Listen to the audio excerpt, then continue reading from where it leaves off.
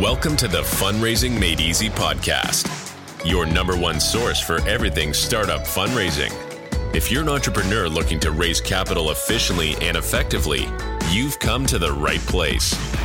Here, we'll teach you how to choose the right team, approach investors properly, review startups, and answer your personal fundraising questions.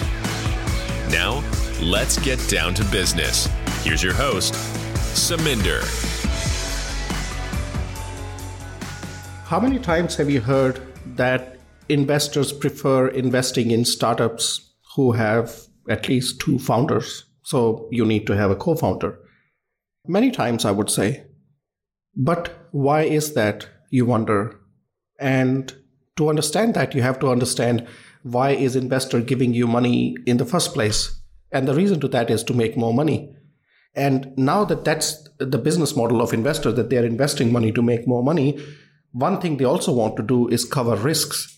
So having two founders reduces the risks of one founder becoming incapacitated to operate, that it will not affect the business and the business will still go on. So that's one of the main reasons. Another reason is depending on the startup. Let's say you are from accounting or from sales and you're building a tech product. Now, investors would want you to have a tech co-founder. And the reason for that is if you have a tech co-founder with substantial equity of 7 to 10% at least, that co-founder is not going to leave your company if they get a better offer from another job. You know, they're not your employee. They're going to be in there with you. So that reduces the risk for investors that you have all the expertise needed on board. Of course, you would need to hire employees and this and that, but you have a tech co-founder. So in that case, yes, you don't have that expertise. You bring that expertise. But at the same time, maybe you have the capacity or capability to manage that expertise. Maybe you can, and that's something you have to show to investors. Investors are going in with certain mindset on one side, but they are very open-minded people as well. So they want you to explain it to them how you would do it. If you are a tech company and you are in sales, you don't have a tech background, how would you manage without having a tech co-founder?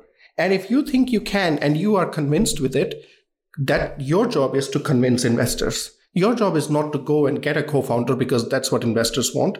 Your job is to convince investors why you can do it alone.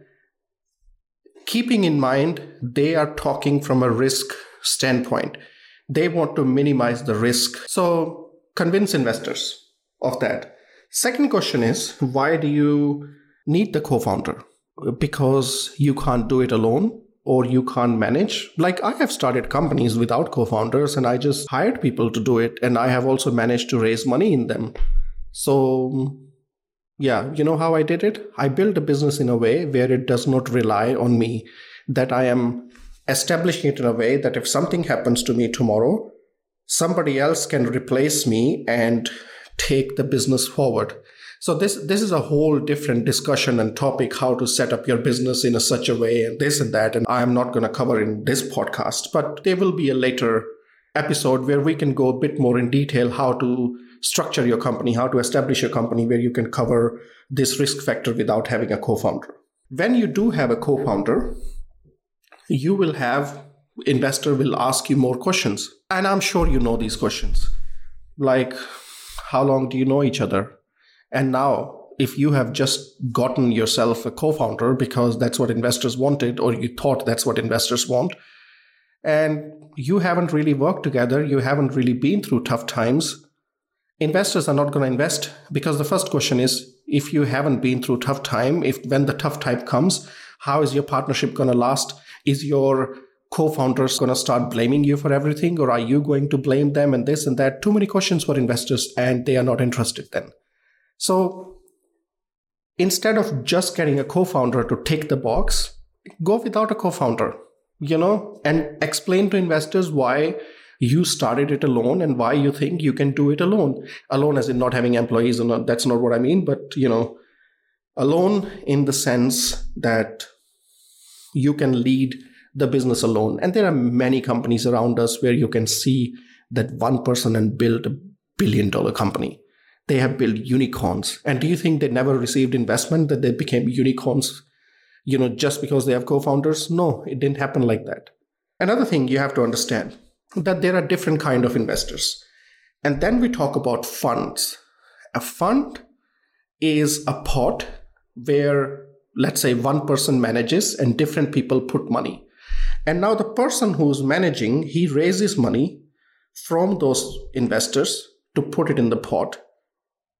And he tells them, this is how I reduce risk. Now, if this person say, I don't invest if the company doesn't have co-founder, you have to understand that that's not his money, his or her money.